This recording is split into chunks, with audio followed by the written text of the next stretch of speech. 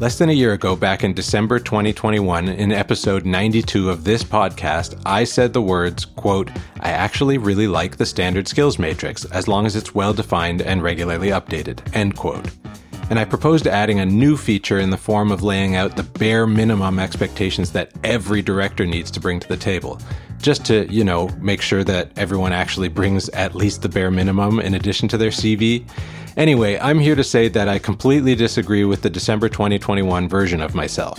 Not only do I not really like the standard skills matrix anymore, but I also don't think that my proposed feature is sufficient to take a plain vanilla skills matrix from trash to treasure.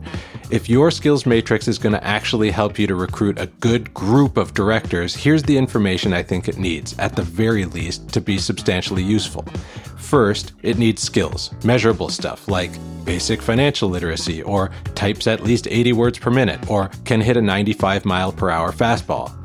Second, it needs professional expectations like has managed an organization with a $50 million budget, or has taught at least 1,000 people how to surf. Third, it needs those bare minimum things I mentioned before, like is available to attend 24 meetings per year, or is fully caught up on OMG. Fourth, it needs some indication of interpersonal aptitude, like demonstrates willingness to change mind when presented with new information, which can be tested in an interview. Finally, it needs an indication of how many people on the board need each of those things.